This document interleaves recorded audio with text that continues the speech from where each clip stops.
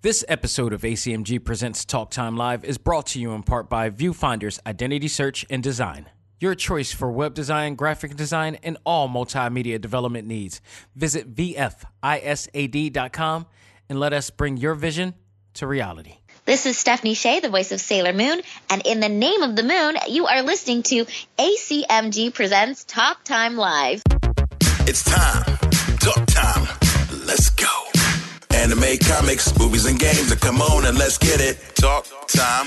Anime, comics, movies, and games that come on and let's get it. Talk time. Anime, comics, movies, and games that come on and let's get it. Talk time. Anime, comics, movies, and games that come on and let's get it. Talk time. Live. Started in the 80s with Matt Cross. Dudes in the hood might have called that soft, but I carried that cross like Jesus did. Fast forward, I teach the kids to learn how to let go, live life, and show love to all things that don't matter where y'all from. And luckily, there's a show called Talk Time. We've been waiting for this for a long time. Dax kicks the facts on all the geek news, special guests and unbiased reviews. Suburban kids, the hipster street dudes, all can learn something new. Me too. I heard words when no faith is empty. I stayed the course, so my haters tempt me. Beat the podcast, that'll make them envy. It ain't too trendy, it's ACMG. Anime, comics, movies, and games that come on and let's get it. Talk time. Anime, comics, movies, and games that come on and let's get it. Talk time. Anime, comics, movies, and games that come on and let's get it. Talk time. Anime, comics, movies, and games that come on and let's get it. Talk time. Live.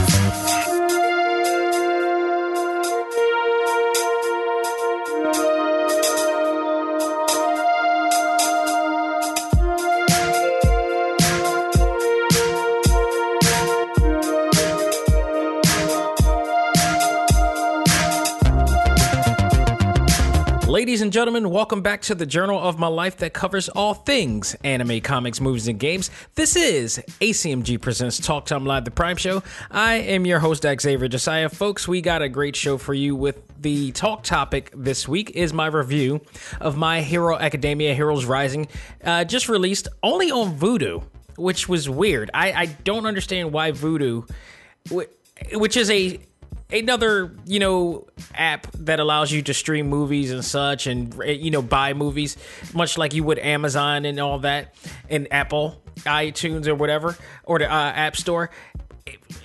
It's exclusively on there right now. I don't know where else you could find it, but that was the only place that you could get this, the movie. And so, all right, I got it. I had Vudu before. I've only gotten like the Amazing Spider-Man 2 from there like a while back, and that was free.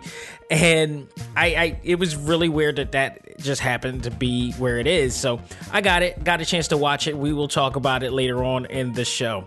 So I don't want to waste any time because we got a lot to talk about. There's some really fun news, but there's a discussion I want to talk about in regards to something I talked about in our ACMG Facebook group, and it's basically about your hopes and dreams and ambitions for what we talk about on this show. So we're going to get deep with that. So let's not waste any time, folks. Let's find out what's new in the world of ACMG. And now it's time to find out what's new in the world of ACMG.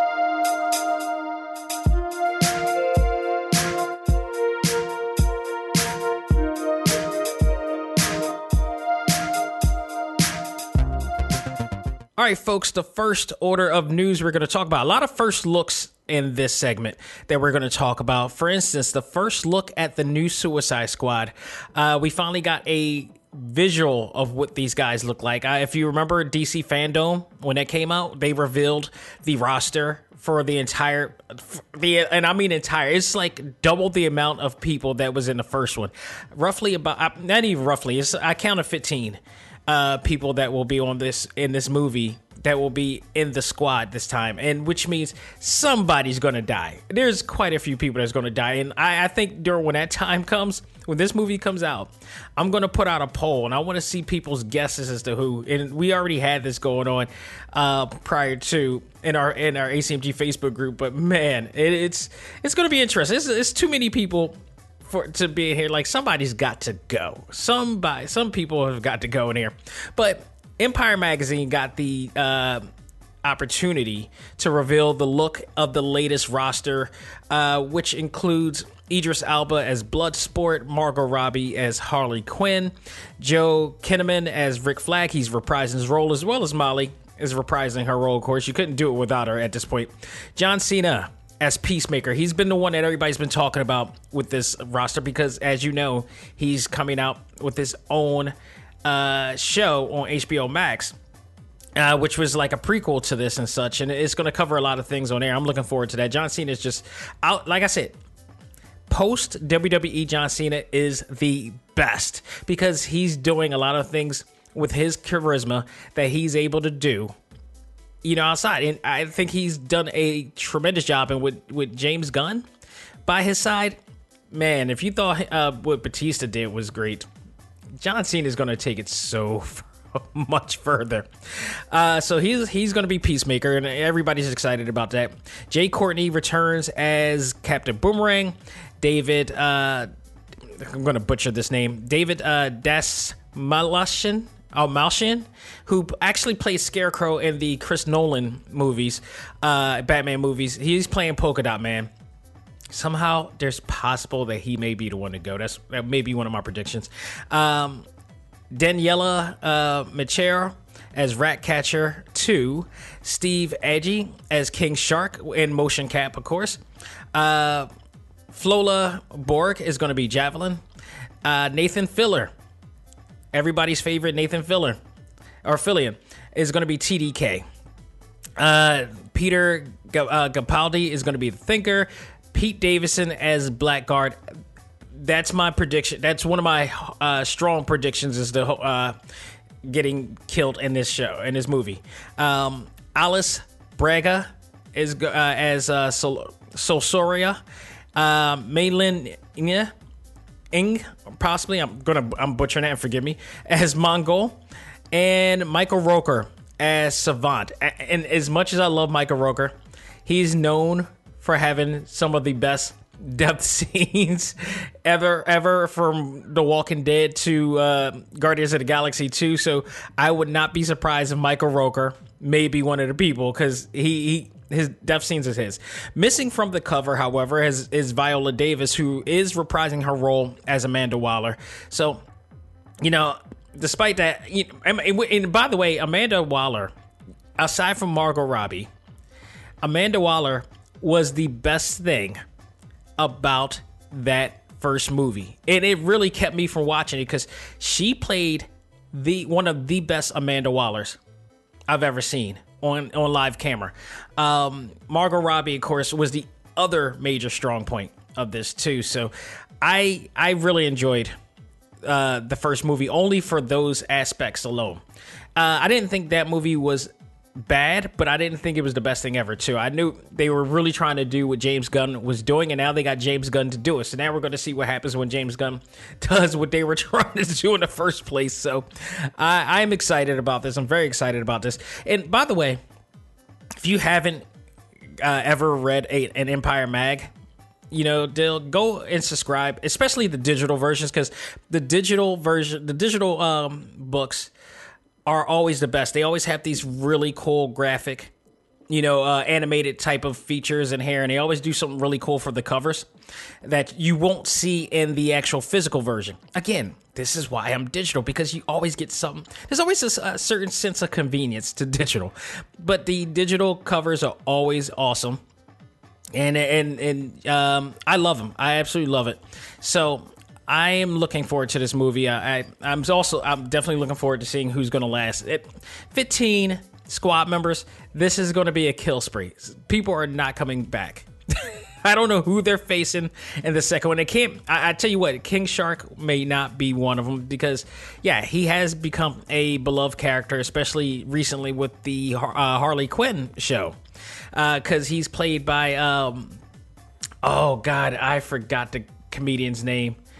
I was about to say Hannibal Buress, but it's not. It's going to come back to me, but that character is very, very popular among the DC Universe characters as well. So I'm looking forward to it. This is going to be, I think it's going to be a lot of fun. So in more DC news, not much information within this news, but it has been announced that Jared Leto And Joe Manganiello is being brought in for reshoots of Zack Snyder's Justice League. Jared Leto, of course, as we know, is the Joker in that universe, and he was he played on the first Suicide Squad. To much people's dismay, they didn't particularly like this version of the Joker. In fact, they deemed it possibly the worst portrayal of the Joker. In that sense, for Suicide Squad, the original Suicide Squad, I don't think we got to see enough of the Joker. And what we saw didn't really gel well with people like they did with Joaquin Phoenix or, all the other Jokers prior to Jack Nicholson and the Dark Knight's version, of course, by Heath Ledger. And, it just didn't gel. You put his Joker in comparison to those Jokers, it's not even on that radar. Heath Ledger and Joaquin Phoenix being tied to be the best of the two, and still being their own versions. I think it could be a matter of just character development and writing. If Zack Snyder can possibly make it so he can be a little bit more menacing and people can take him seriously and take him as a real threat, then yeah. I mean, killing Common is just not enough. And I really hated the fact that he killed Common in Suicide Squad. But nonetheless, now see, the thing that I'm still, Zack Snyder doesn't comfort me about anybody's portrayal because, again, I wasn't a fan of Lex Luthor. I was not a fan of that Lex Luthor. I don't understand why you had Bryan Cranston right there at your beck and call, right at the tip of your fingers, and you used my man from the Social from the Social Network. So I mean, Jesse Eisenberg is a really good actor, but Jesse Eisenberg is not Lex Luthor. He's not when if you compare him to Bryan Cranston or hell Jon Cryer recently. Jon Cryer is based on the fact that Bryan Cranston never got to be Lex Luthor, Jon Cryer may be the best live action Lex Luthor we've seen in quite some time. And I know I'm a fan of Gene Hackman's version, but he was a tongue-in-cheek version compared to this recent one. And Jon Cryer on Supergirl is phenomenal. Like that, the range of character that he can produce is crazy. Like he was far removed from Alan from 2.5 Men. And you didn't think about Alan at all when he played that role. But Jesse Eisenberg, it was too quirky of a character to play. And I know at the end of of Justice League, you kind of got to see a little bit more of a serious tone with Eisenberg's Lex Luthor, but not enough. It was just a tease. So maybe we'll see a little bit more of stuff during this run, because they're going to be filming a lot more now. So Joe Manganiello, who we got to see briefly on that last cutscene, end credit scene from Justice League as Deathstroke. He's coming back, and he's going to be getting more of more scenes and whatnot. Maybe some more speaking scenes or whatever. I don't know what they're doing. They haven't really discussed exactly what they're doing with him, but I've been looking forward to seeing Joe Manganiello play the role, because obviously he looks the role. He has the acting chops to play that role. In my opinion, and I think it's going to be awesome. I think it's going to be absolutely awesome. He really embodies Deathstroke to a T, and we got to see a little bit of that from a clip or video clip that they were working on with the Batman movie that we were supposed to get with Ben Affleck. Never came to be, unfortunately. Or maybe I don't know. I don't know what they're doing, because Ben Affleck is coming back to do reprising roles for that. So who knows? Who knows what his turn is? He? I mean, this is an older Batman, so I don't know. We'll see. I would love for them to have continued that and really push further, because I didn't mind Ben. as Batman. A lot of people didn't, to be honest. He wasn't the premier Bruce Wayne or Batman, but he did his thing. I thought he did his thing for a minute, so we'll see. But this is making things a lot more interesting for this coming movie that's coming out next year, and it's coming very close to next year. I forgot whether they actually put out a date, but I know it's 2001. I don't know if it's early 2001. I forgot. It's been a while since I focused on that, but we'll see. But it's just very interesting. We're getting these people back. So another big thought. We're going into Marvel. Actually, this is game news now that we're going to be talking, and we got a sneak preview, a hell of a teaser of the latest costume, one of many costumes that Miles Morales will be wearing in the new PlayStation 4 or PlayStation 5 game by Insomniac Games. We got to see a motorcycle suit that he had with some type of a helmet that he was wearing. That was one. We got to see a really cool white, black, and red version suit of him. The latest one that they're revealing now, possibly the best one yet, and actually so good that it almost rivals his actual original black and red costume. This one is a hooded one. This one has an actual hood, and it is phenomenal. It is absolutely awesome. We got a sneak preview of this. They showed it on Twitter, and it has him like with his Spider-Man mask on, but he's also wearing a hood, and his costume is mostly red. It looks like it looks like he's wearing a jacket with a hood in it, but it's very slender. It's body forming, and it's awesome. And they talk about it on this graphic here when they show it. It said it could be a 2-piece. Spider-Man looks like he's ready to hit the gym in this slick athletic suit, Crimson Cowl suit. They're calling it. Some call it a hood, others call it a cowl. Regardless, it's never been done before, and I agree. This is something they can, implement into the comics easily, and dare I say, it's awesome. It really separates him even more from the Spider-Man, from the Peter Parker Spider-Man, but also just makes him his own. It's awesome. Now, I showed this on to the ACMG Facebook group, so overwhelming positive praise to it. Everybody who's seen it loves it. And I had a theory. As we know, Spider-Man, Miles Morales, half black, half Hispanic. He's both a black and brown. Great combination, if you ask me. The hood, the cowl. Among the black community and the brown community, to that respect, the hood is something that's become very symbolic, especially in the midst of the Trayvon Martin murder. And I don't know what the inspiration for this suit was, but the first thing that came to my mind when I saw the hood was Trayvon. And if there is any way that they made this in some reference to that, I'm all for it, because the idea, if you guys remember the Trayvon Martin murder, which George Zimmerman, that I don't even have enough words to say how much of a disgusting person that man is. The murderer of Trayvon Martin,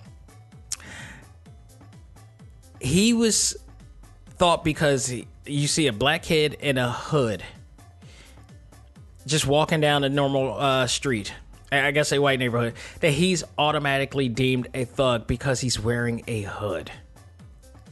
And since that sparked a lot of people to wear hoods. That sparked, if you remember watching Luke Cage wore a hood to symbolize that being black and wearing a hood can also mean that you're a hero.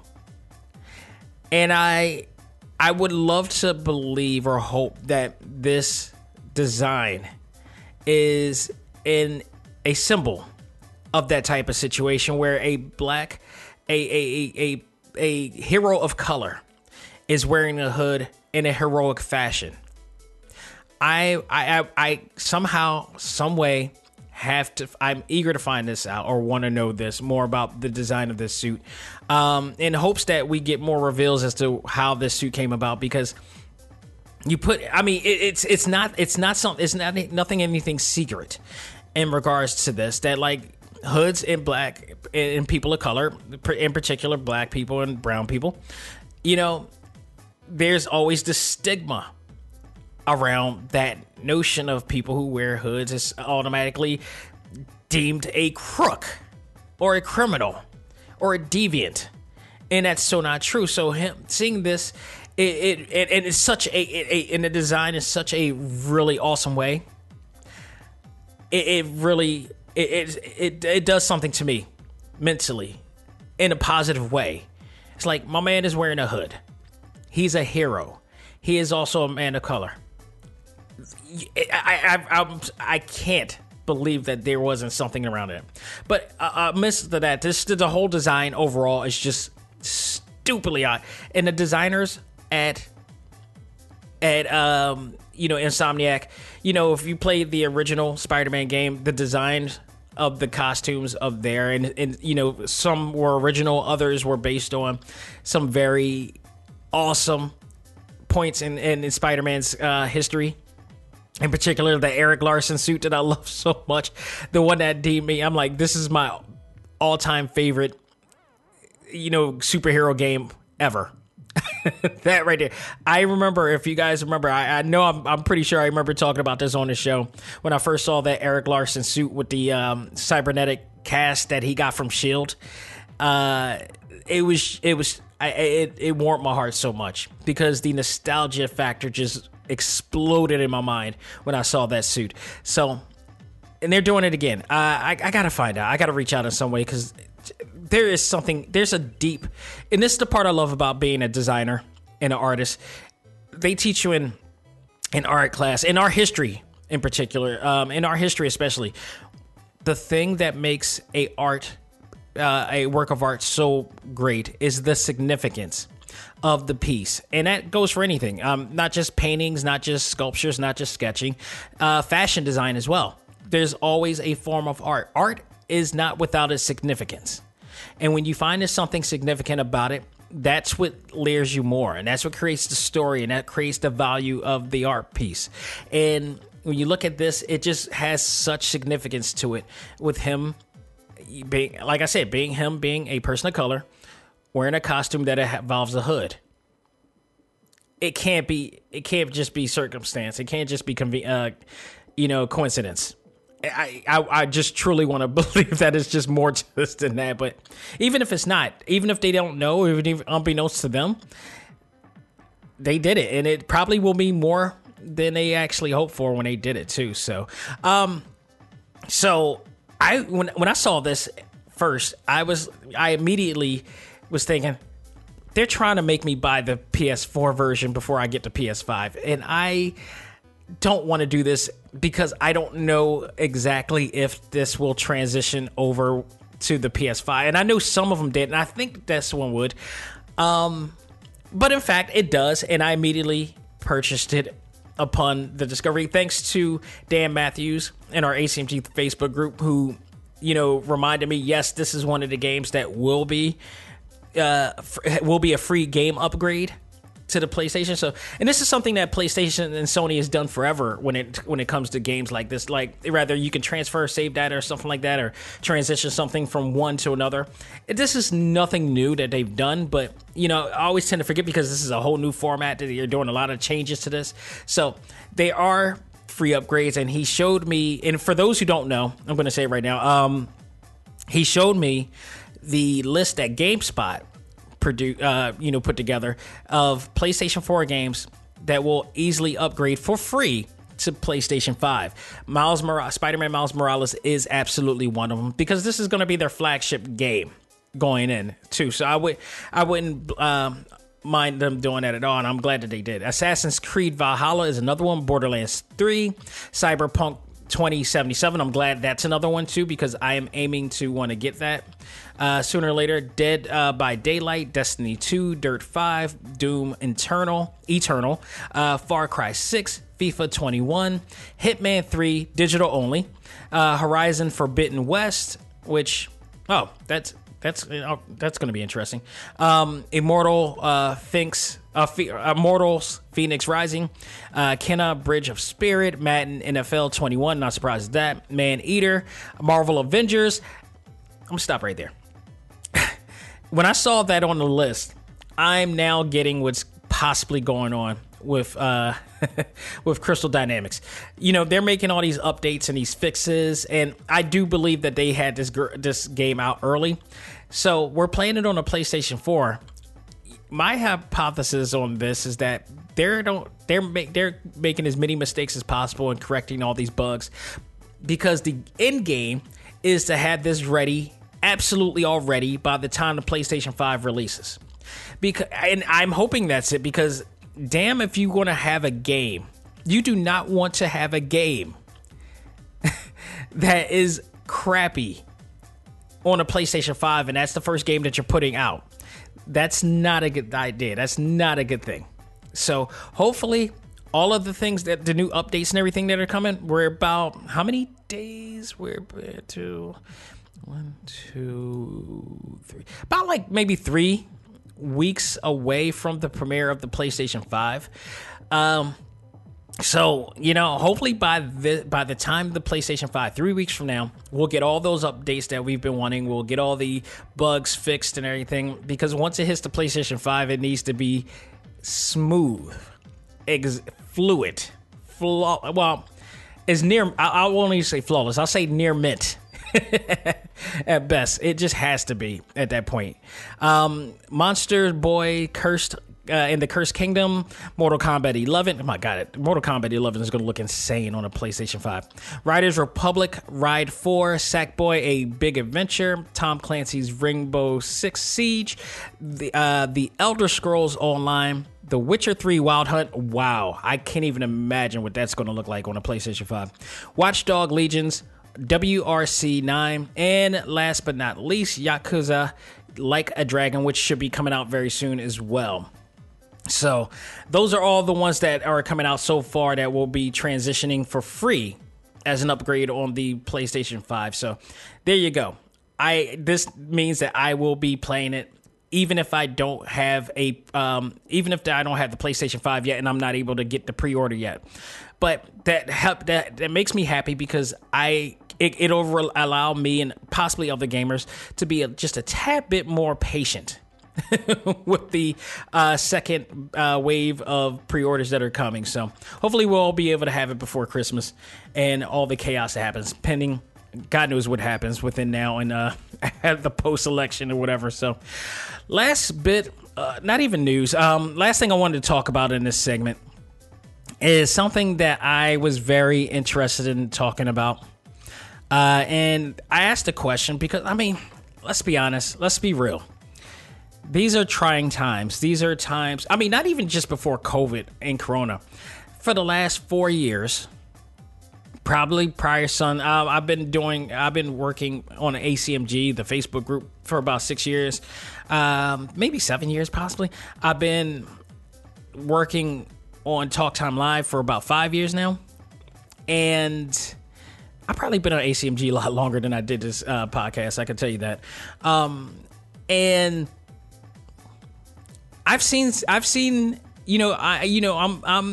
kind of being an admin and being a analyst as I am. I kind of observe a lot of things, both online and out and offline. I am not a psychologist by any stretch, but I am very immersed in the understandings of psychology and mental health and stuff like that. So, I have taken a class, a course or two in psychology and sociology and religion and philosophy in school when I was in school. Aced it in some of them, in fact.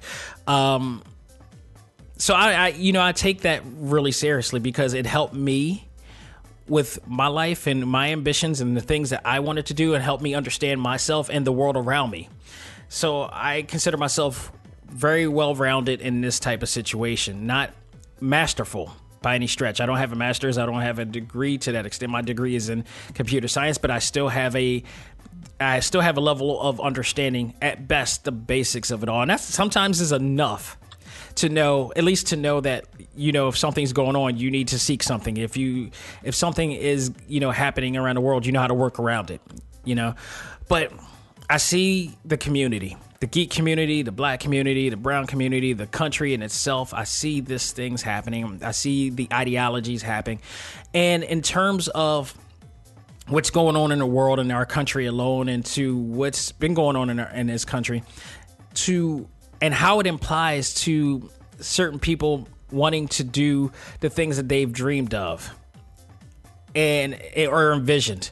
To some, it's a dream, and to others, it's a reality, because those who make it a reality are those who decided to not make it a dream anymore and pursue it and go through all the things that you have to do it. And I had to ask, there a margin of people who pursued their dreams and their goals and ambitions. I'm one of them.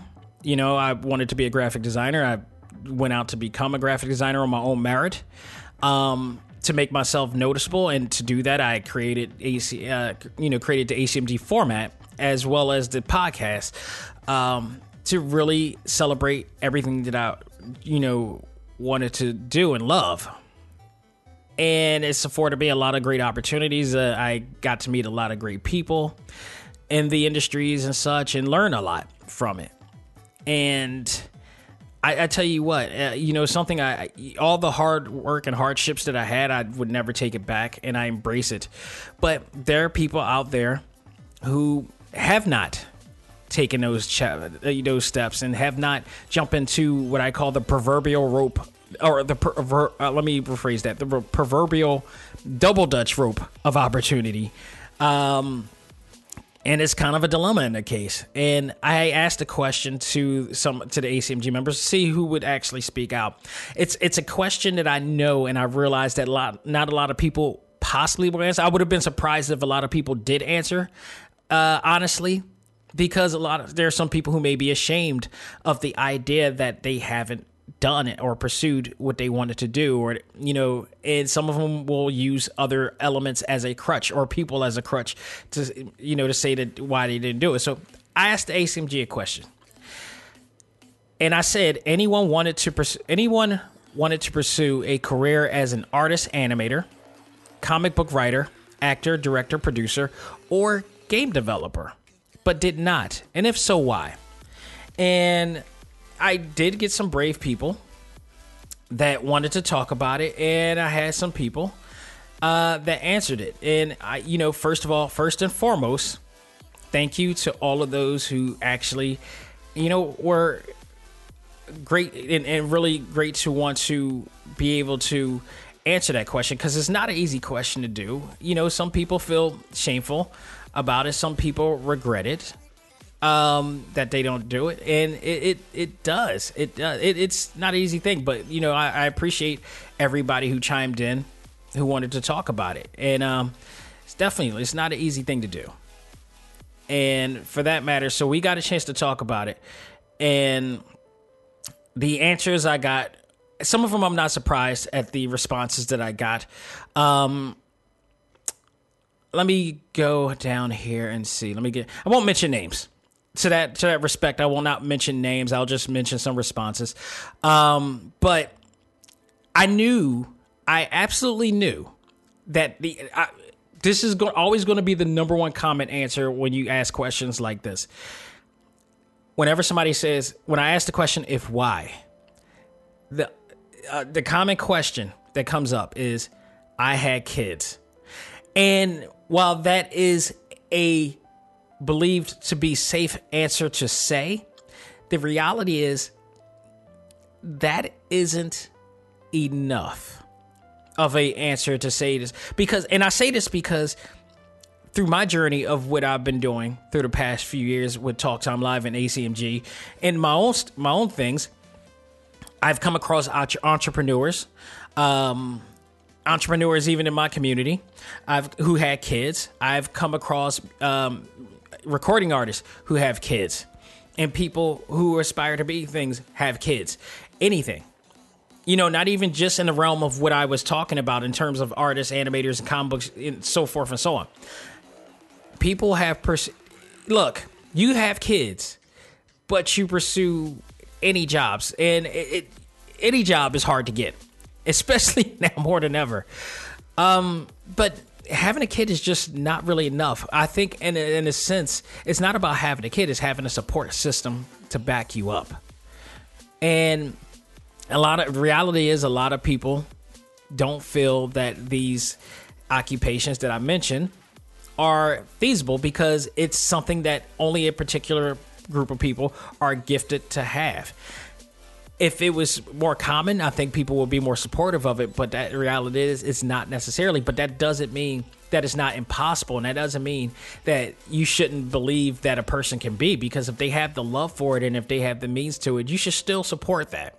And I think that's kind of the ideology that we need to change in our communities, not just my community, but a lot of people's community, because they don't see their kids unless I think it depends on the social stratification, and in terms of that, and that means basically the economic level of a person. If they're like middle class, if they're upper middle class, if they're just flat out rich, yeah, I think based on the social stratification of the person and the family around them, that you could see it. Because if you're rich, like if you're Kim and Kanye, or if you're Jay-Z and Bey, for instance, they got kids who are they're allowing those kids to do whatever they feel that they want to do because they have the money to do it, and because they have the money to do it, the belief system and support system is a lot stronger. When you have somebody who is not nearly as well off, or not even close to well off to that, and they may not have the means to believe or to do that, or to even, they're struggling to try to pay for college, or, they got to pay taxes or stuff like that. You don't think that positively. You don't think that openly. So a lot of times people tend to limit their minds to the possibility, because what they're asking for requires an investment. It requires a lot of money, but that doesn't mean that it's not impossible to do. That means some people like Jay-Z, like Kanye, like, I want to go to Kim and them, but that was a whole different thing. Like Beyonce, had to work their asses off. And even though Beyonce had her pop, that's still a great support system to have. And they had to go and struggle the means before they became king and queen of the hip hop and R&B. And the Dutches and bishops or whatever, of their respective, fields. I think it does come down to that. I think because that, when you have somebody of that level and they have the money to be able to invest easily in it, that's no problem. That is no problem for them. But when you have a limited amount of income, you have a limited mindset as well. And I think that's what it comes down to. That is absolutely the part of the reality of it. But I do know people that have acquired and worked their asses off to get it and have kids. So, I mean, if I had not witnessed that would have been the case. But a lot of people don't realize that, you could do it. It's just, it comes to a matter of how much you really want to do it. And I'm not dismissing the fact that having kids is a factor. It is a factor. It is a hard factor. And that's the reason why my wife and I have not had kids yet, because I took a sociology class, and in that sociology class, they kind of educate you as to how much it costs to raise a kid. And I went to school in 2009, 2005 to 2009 or 2006 to 2009. Back then, I think it was about $100,000 from the time that the kid was, born to the time they turn 18. You're going to be spending at least $100,000 on the kid. That doesn't even equate to the fact that you're going to, you never know. You may have a special needs kid. You may have a kid that requires certain other things, or the kid may be a prodigy, and that kid may need some special education to the point that, private schooling or something like that to help them, garnish their skill.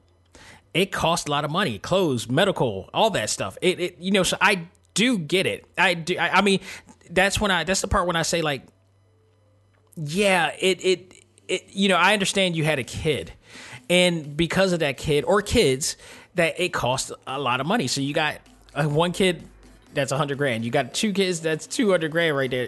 People don't do the math when it comes to this stuff, but I did.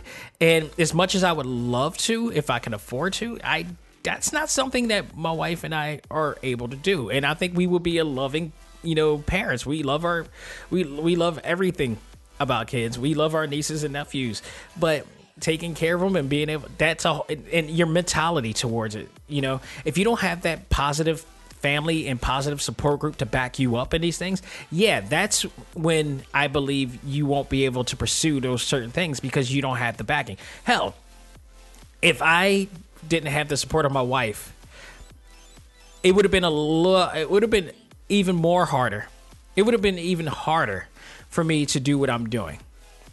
Possibly, but I mean, she definitely was a major factor to it. And, my parents-in-law as well, like it took them a while to get an understanding of what I was doing and what I do. But when they figured it out, they supported me wholeheartedly in more ways than one. You got to have that positive support group, whether it be small or big alone, but enough to get you going. And I get it. But just to say, like, it's not impossible, because even people I know who are pursuing their goals with kids still made it happen. But I think it all comes down to the support system and their means to do it.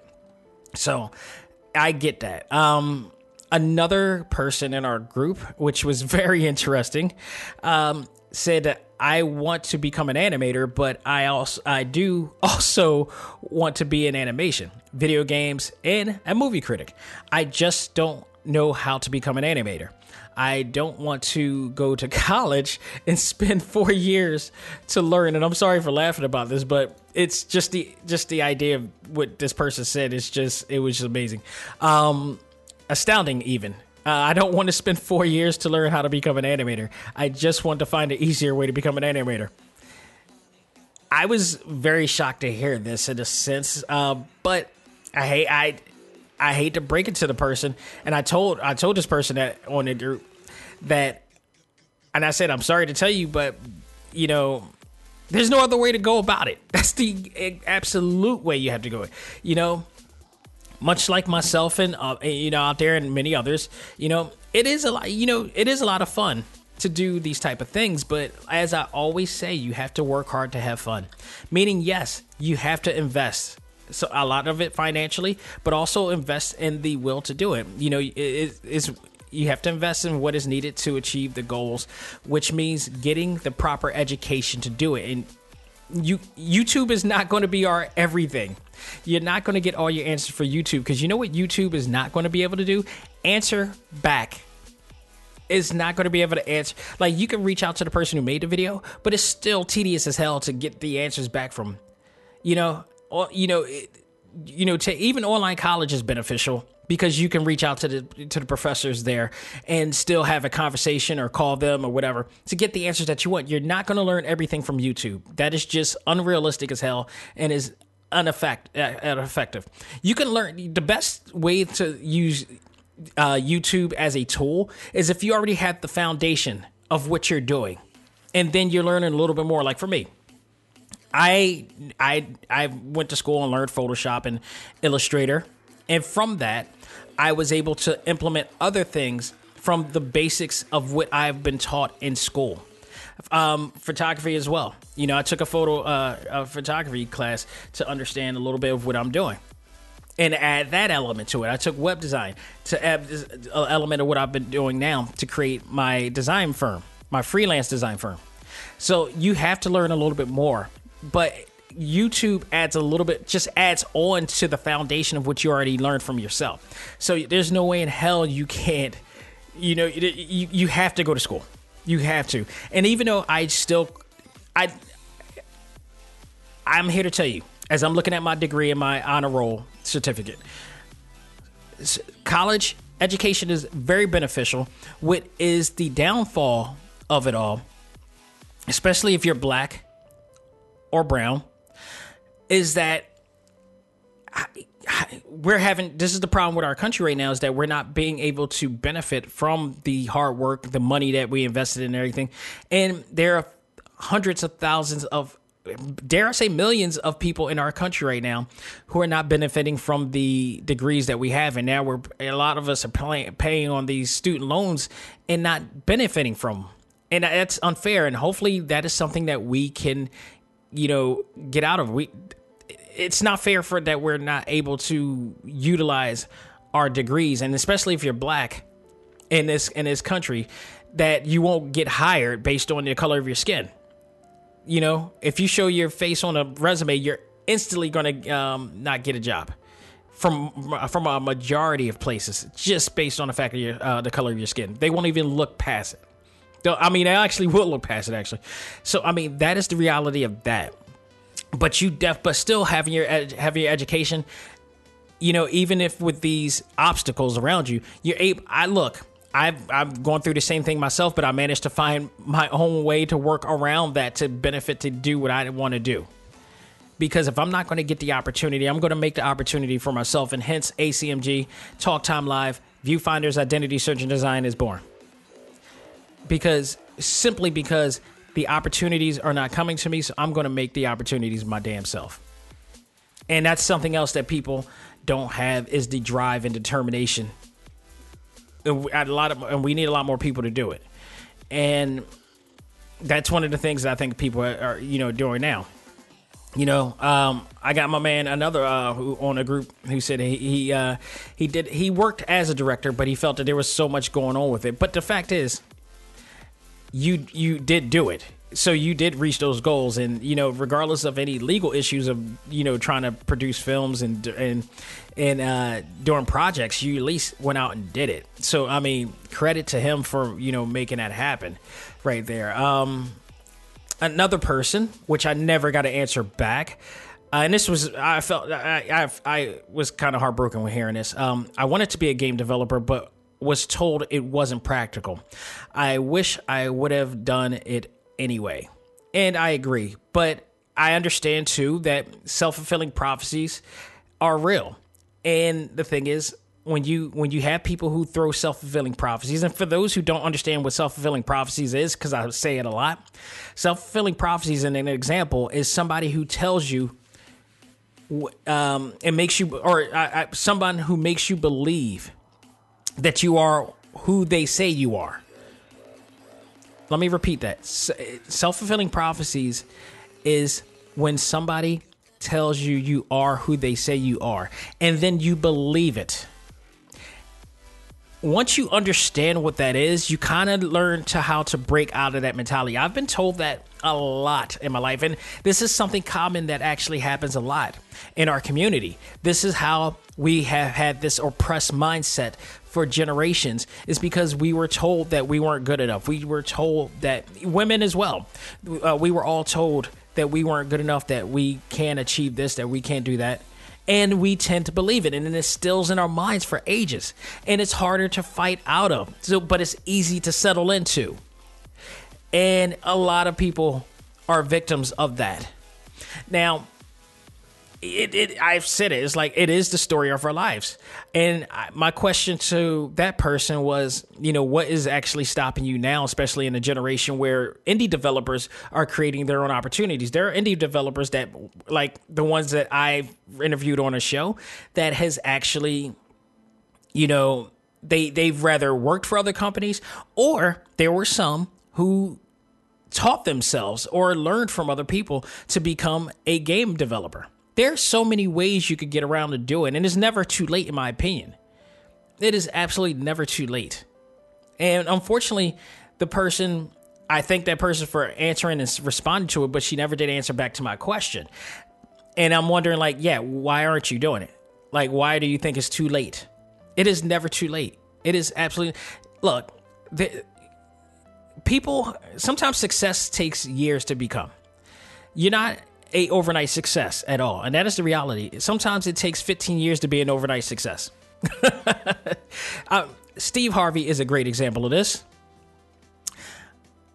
Bernie Mac, God rest his soul. I read his book ages ago. Bernie Mac and his life story is one of the most inspiring stories I have ever read about somebody's life. He went through all hell. He's been kicked out of houses. Went through a lot of things before he became Bernie Mac, the dude that we seen on Def Comedy Jam, the Bernie Mac that we seen on in his own show, Bernie Mac we seen on Friday. You know what I mean? You know, it took him a while, but it took him years before he got to that point. Damon John, on Shark Tank, he did FUBU. He got that situation because he fought his ass off. And it took him years to get to this point, to become the Damon John we know today. Nothing happens in a day. And it takes years to happen. I'm still on my journey, and I'm not regretting my journey at all. But a lot of you seen what I've accomplished in this journey. And, if tomorrow was my last day, I would have no regrets for what I've done yesterday. That is true. Somebody else said I wanted to be a graphic designer, but I was afraid of going into debt. You know what? I'm not even going to fault this person for it, because that was one of my biggest fears too. I didn't want to get a loan. And, my mom used to take care of the financial part, but she passed away when I was 20, and I'm still 20. I'm still just getting into college. I had no idea about the financial parts. No kid going into college really thinks about or focuses on the financial part, because that's something that parents are normally taking care of. So a lot of that tend to be the reason why I stepped out, because, all right, you talking about my mom, where was my father in all this? My father did not look out for me at the time. He actually worked at the very college I was working at. Don't ask how he got in, and became a chef for a restaurant or whatever in there. But lo and behold, I'm be real about this. He's no longer with us either. He never filed taxes, and because of that, he wasn't willing to help me out to get his own son into college. I sat there with him, with our financial aid advisor, Angel Rosa. I'm just going to put it out there. I remember this vividly. And he would not stick his neck out, even for the only son that he had that was in college, that was excelling in, not only just in college, but excelling in college. So, I get it. I did not want to go on alone, but I also believed in myself so much that I said, screw it. I need to get in there, and I can't give up. It took me 3 years out of college into the real world, working from retail into the corporate world, to get in to say, like, I deserve more and I am more. And in order to do that, I had to go. And as much as I hate it, I still don't regret the road. I hate loans. I hate them to this day, and you're every right to not be afraid. But at the same time, are you more afraid of the loan, or are you afraid of your own ability to make it?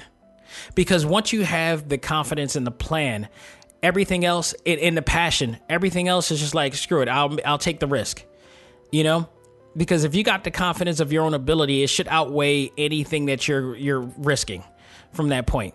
So, that's pretty much what I got to say about that. There were others. There was absolutely other situations, and a bunch of people got into this, and it was a great talk.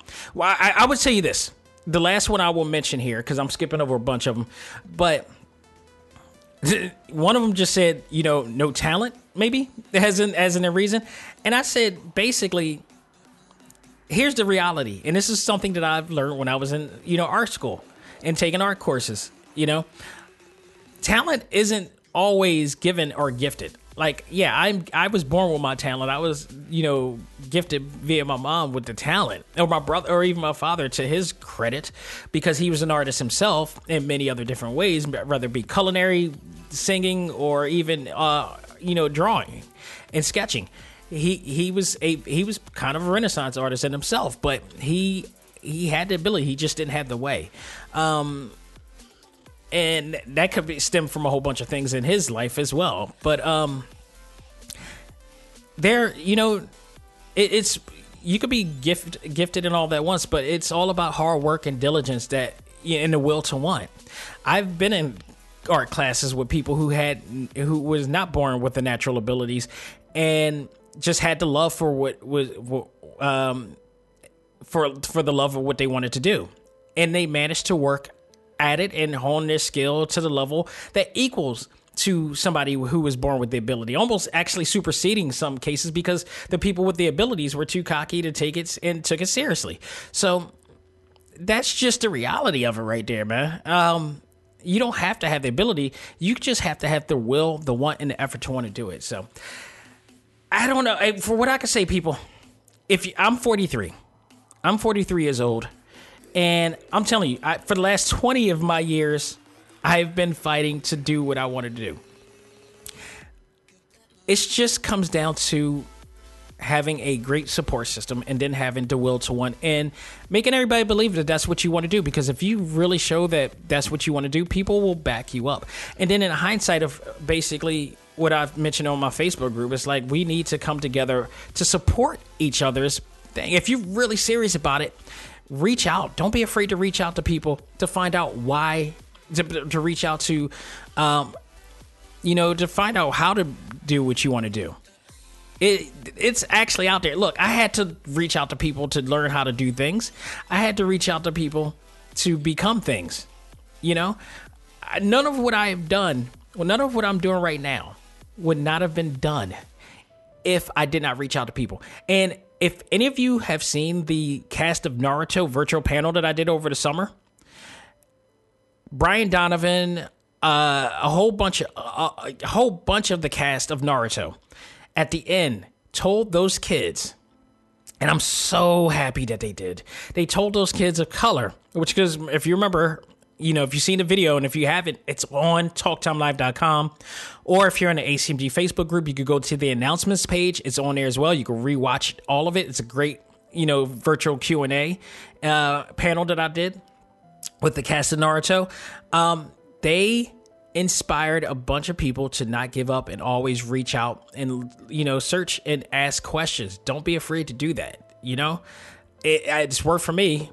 I wouldn't have done all the things that I'm doing had I not reached out and be afraid to reach out. It's eventually, if you really want it, you're going to seek it. So definitely don't give up on what you want to do, because there are always somebody out there who are willing to help you out. And I'm one of those people. If I see that you're serious and you really want to do it, I'm all for helping you out. I'm all for looking out for you. I've looked out for people more than they looked out for me. I've befriended more people than they were friended to me. And I'll never stop, because within some time, there will be somebody who absolutely is serious about what they want to do, and they're going to pursue it. And I will be more than happy to see that person go. But we all need to work together in order to do it, to make your dreams come true and make other people's true. We need to get out of this negative ideology and mindset, especially, which is why it's so important that we work together, we vote, we work together after that to make sure that everybody gets a fair share and chance out here. And that is reality there. So, folks, thank you for taking the time to listen to that segment of it. And that will do it for what's new in the world of ACMG. We're going to take a break, come back, and I'm going to talk about my review of My Hero Academia Heroes Rising. We'll do that right after this. Ladies and gentlemen, this is Dax Xavier Josiah, the host of ACMG Presents Talk Time Live, the podcast. You want to catch up with all of our podcast shows and hear from some of the hottest names in all of anime, comics, movies, and games, such as... This is Miley Flanagan, the voice of Naruto. This is Stephanie Shea, the voice of Sailor Moon. This is Ruben Langdon, voice of Ken Masters and Dante from Devil May Cry. Hey there, this is Kyle Hebert, the voice of Ryu from Street Fighter V. This is Chris Battle, character designer of Teen Titans Go. Here's your chance to check out all of that and more on TalkTimeLive.com. TalkTimeLive.com provides all of our ACMG content with new and previous episodes, exclusive interviews, articles, and much more. Visit TalkTimeLive.com and let us help you learn to let go, live life, and love all things ACMG. Talk Time Live. This is Morgan Berry, the voice of 13 from My Hero Academia. You're listening to ACMG Presents Talk Time Live. Do it. And now it's time for our talk topic of the week. Ready? Play!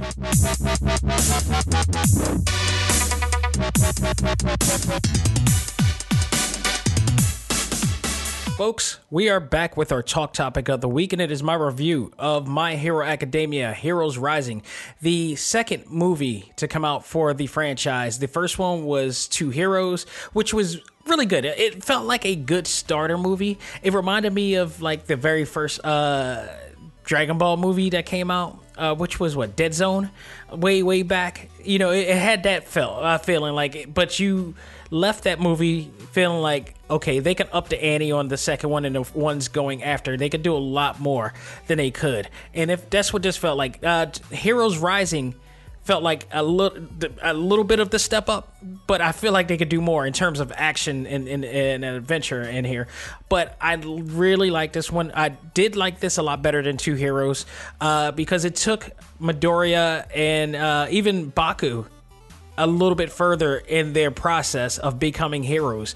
There's a lot to love about this, not just the characters, the character development itself, but some of the meanings within this movie as well. But let's talk about the story real quick.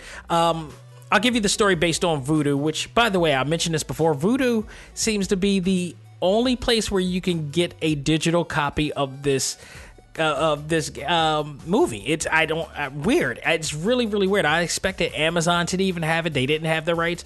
Funimation, maybe. I haven't looked into Funimation because if you have the Funimation app, I did come across something that said you could get digital purchases or whatever from there, but not even Apple. Vudu, Vudu.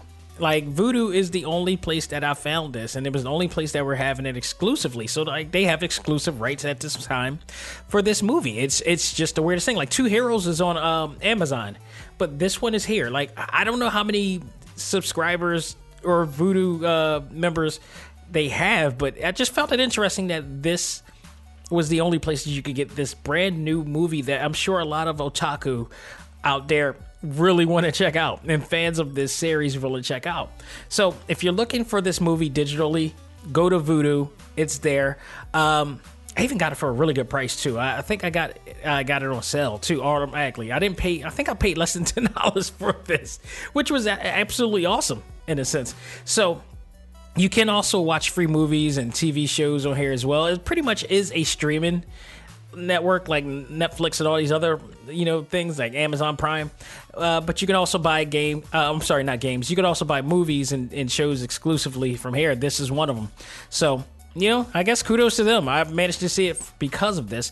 The story of My Hero Academia Heroes Rising from their website, Class 1A visits Naboo Island, where they finally get the chance to do hero work. So basically, Naboo Island is a place where there's no crime happening. There's no invasions of any villains or whatever, for the most part. So it's an easier place for the 1A students to go there and patrol and get some real work done. So they felt, the UA, faculty felt that this was a good place for them to, get some experience, and they wouldn't have to deal with any major threats.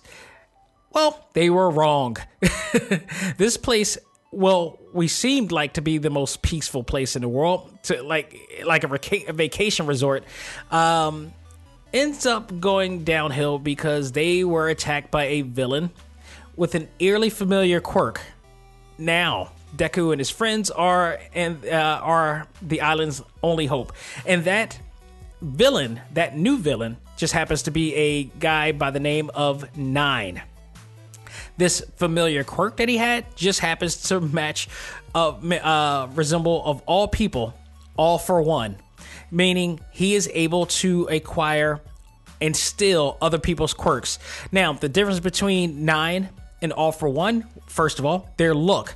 Nine, in my belief, should have been the villain of the original series. Like, Nine looks awesome. In fact, all of the villains for this movie, the character design for all of them looks so much better than the villains in the main series. It is some of the best character design they've done. Nine looks like the ultimate villain. Like, he's Captain Aizen level to me, from Bleach. I love this guy's look. He's awesome. Even furthermore, he has this really awesome suit. He looks like a a futuristic ninja, but he also wears a 3-piece suit over the cybernetic ninja suit. It is awesome.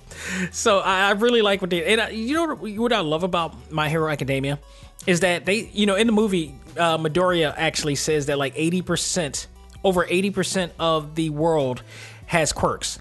So it's normal for them. It's like they don't necessarily have to dress up in the gear, but because everybody has it, like from kids on up to, you know, elderhood, they all have quirks. They all have powers.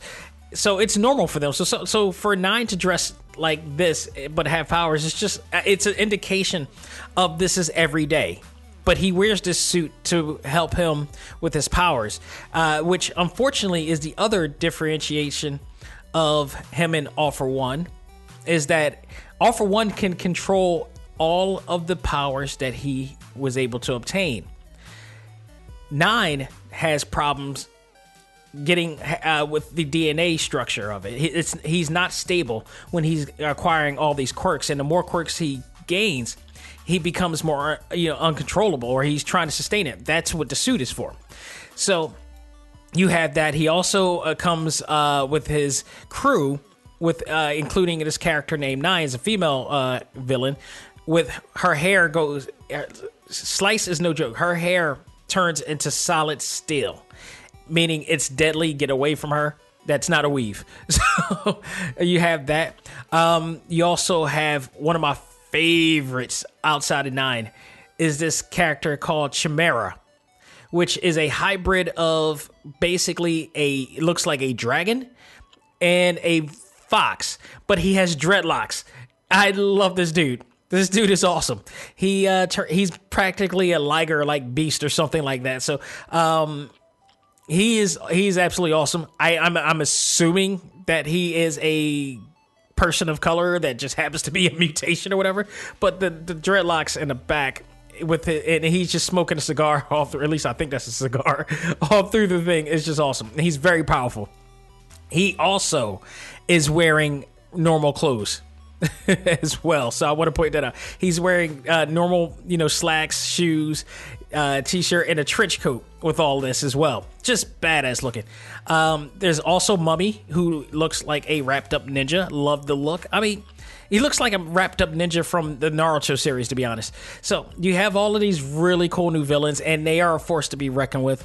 But the problem is Nine can't hold his power, and he's looking for the one quirk that can help him stabilize himself so he can acquire more quirks.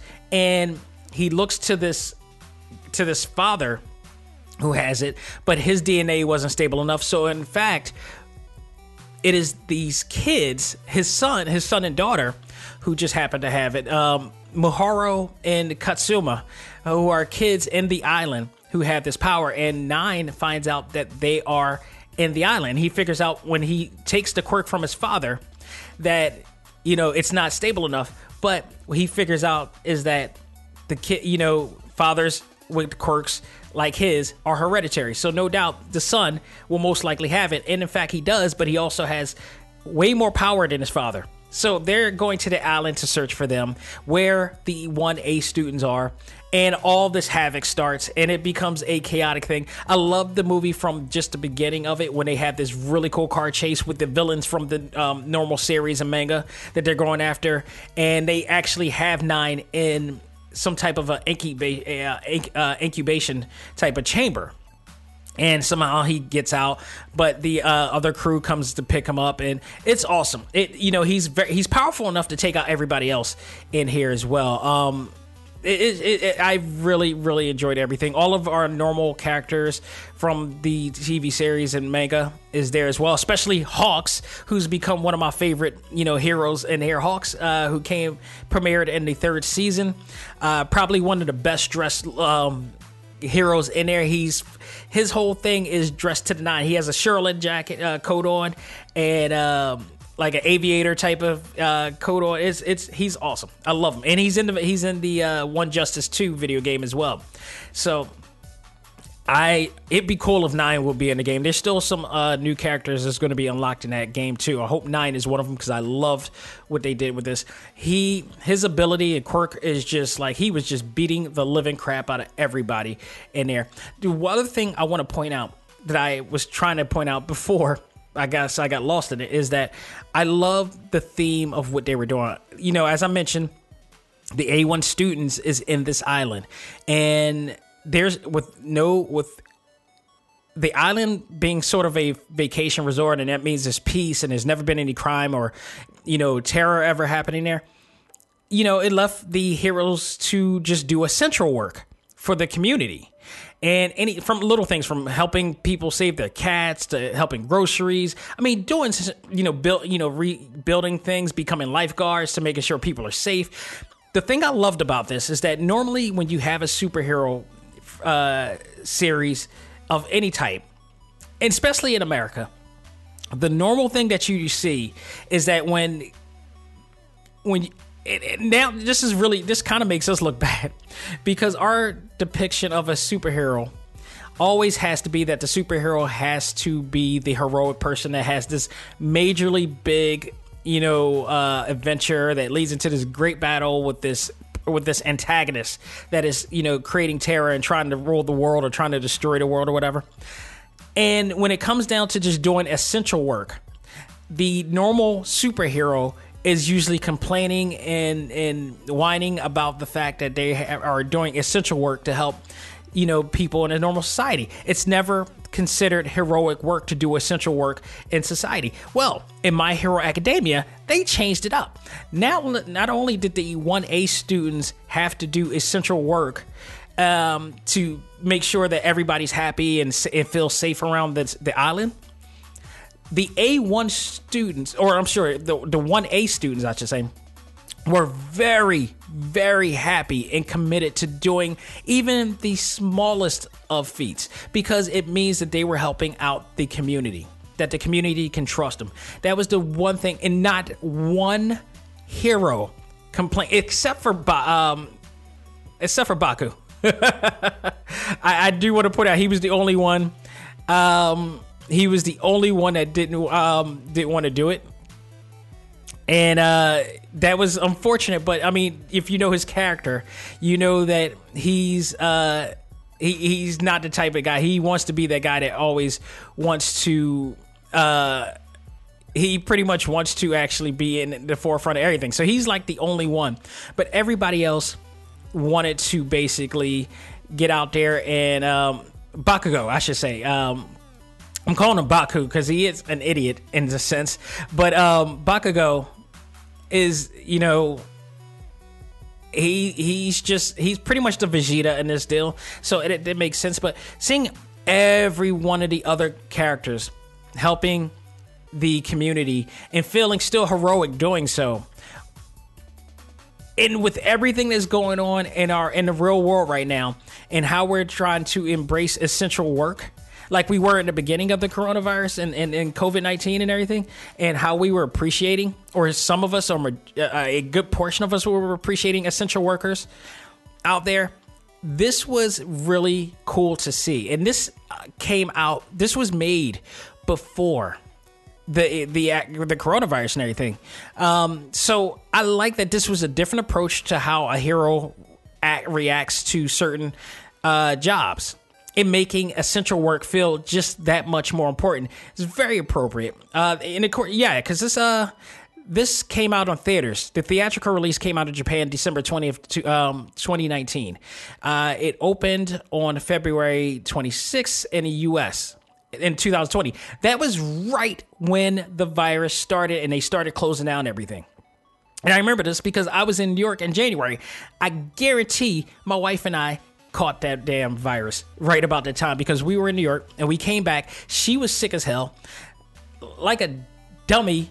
I let her kiss me while she was still sick, unbeknownst to us, and then I fell sick immediately. And I was the actual virus felt longer than it was, but I digress. That was the opening was right around the time when the virus started, and it was in select theaters. So we never got to see it everywhere. and that's why I'm just now seeing it now. But overall, the action scenes from the car scene was really cool. It was something, the way they put it together at the beginning, I'd never seen anything like this in other anime before. So that was cool. The League of Villains, just seeing a cameo of the League of Villains at the beginning was really cool. And it just, led into what was going to happen and how 9 was, released from that as well. Seeing Endeavor in there and such like that and everything. The two kids was really an integral part of it as well, because not only just because they had the powers, but the older sister, who was very protective of her little brother, who she knew that he had this type of power and possibly knew why the 9 and the rest of these villains were coming after them.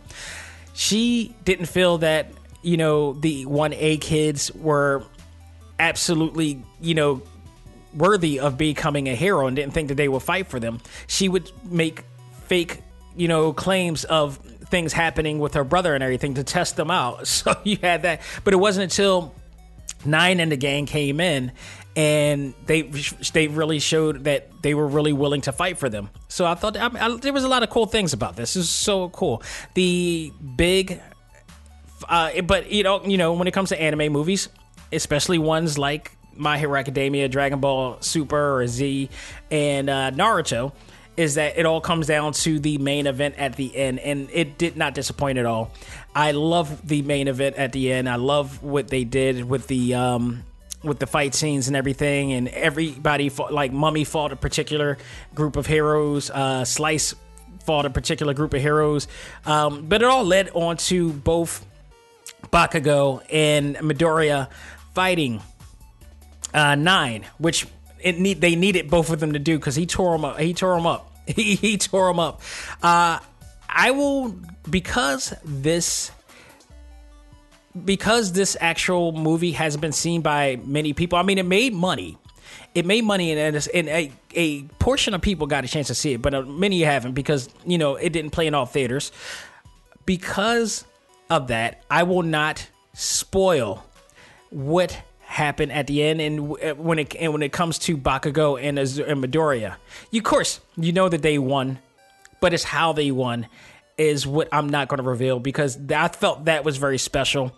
That was very worthy. That's why if you looked at my graphic for the show, that I didn't reveal this at all, and I didn't want to reveal this at all, because it's really cool. If I would have put that on the graphic, it would have done it, but it's something very epic, but very customary and traditional to what you would see on Dragon Ball or Naruto, whatever like that. It happened for this. If you read Shonen Jump comics forever, there's always something epic and really cool leading into these movies. So overall, I'm going to say definitely go out of your way to check this out, because this absolutely rocked. And if you like My Hero Academia, you will not be let down by this at all. Go out of your way to check it out. It's on Vudu. You could also, it should be out on on physical pretty soon as well. But it's a movie anime fans, especially of this type of genre of anime, you're gonna absolutely love. My Hero Academia is definitely has earned the right to make it in the ranks of that of Dragon Ball and Naruto and One Piece and all this stuff. As far as how in the ranks of Shonen Jump movies that I've seen, I still like Dragon Ball Super as the top, because the action was just nonstop. It was next level, and they also put it back into the traditional art style sense, the the hand drawn artwork sense. I would second that with One Piece Stampede. I really love what they did with that, but this is, to me, is up in that ranks with it as well. So you could definitely go out of your way to check it out. And if I give it a grade, I give this definitely solid A. A solid A for this. Absolutely worth it. Better than Two Heroes, and everything you liked about Two Heroes is just they just added more to this. And the villain and 9 was just a worthy antagonist for this, and everything about it. And I like the simple storyline. I also like the essential, the value that they put into doing essential work, which really does play into a lot of what's going on right now. So it made it to be pretty relevant.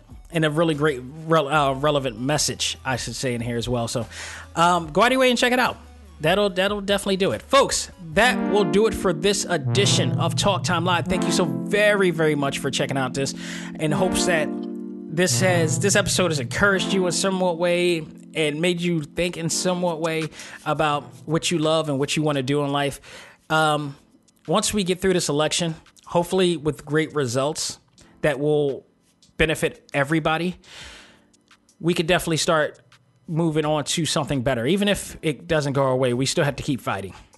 But hopefully it will go our way, and hopefully that we'll see a better tomorrow for everybody. And if that happens, we all need to keep fighting regardless and keep trying to work together and find some means.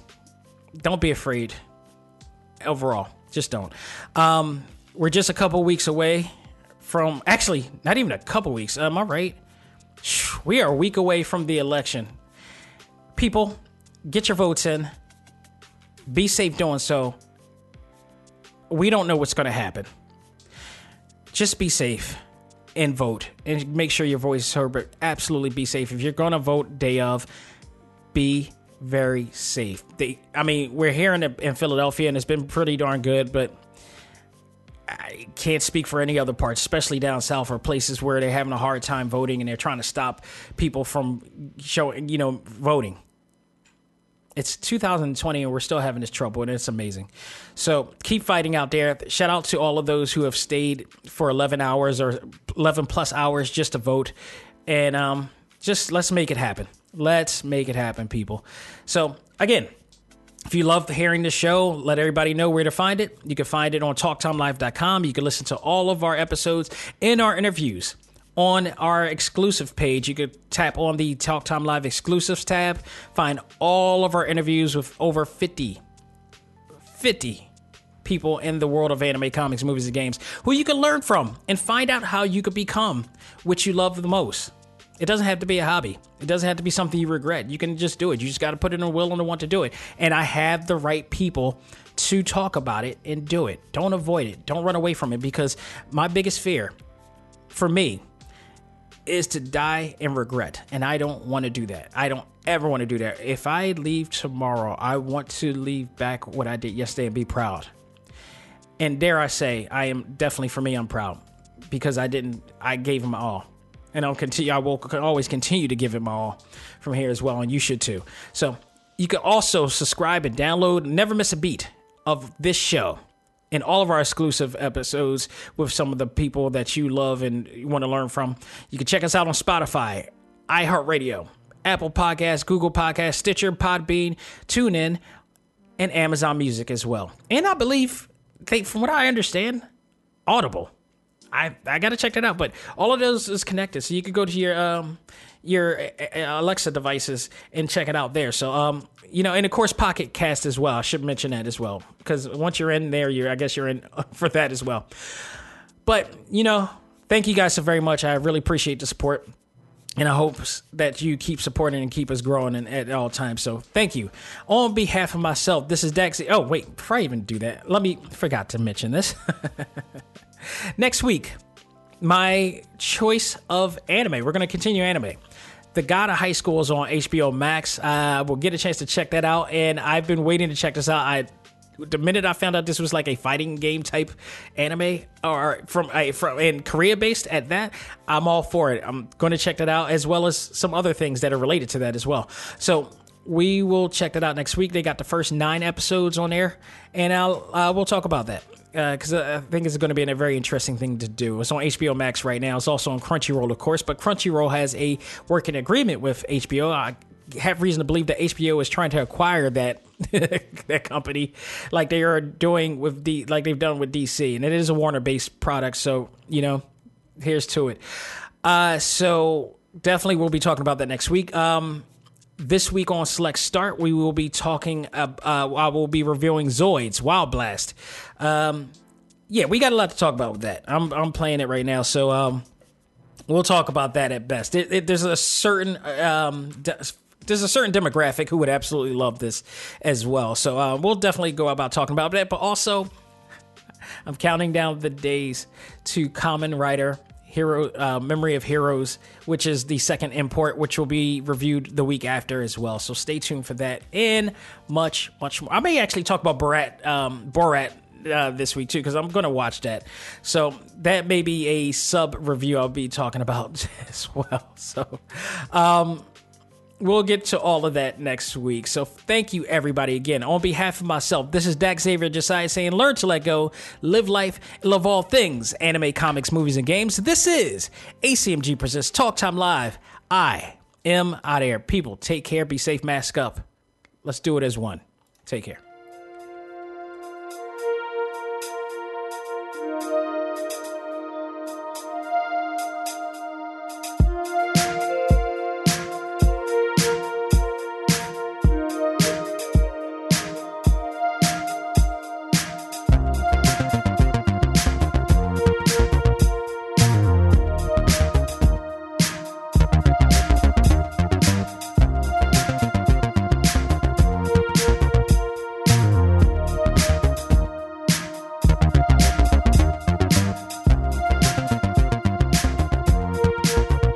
Music for this episode is provided by Game Chops. Check out these great chiptune tracks and more at music.gamechops.com.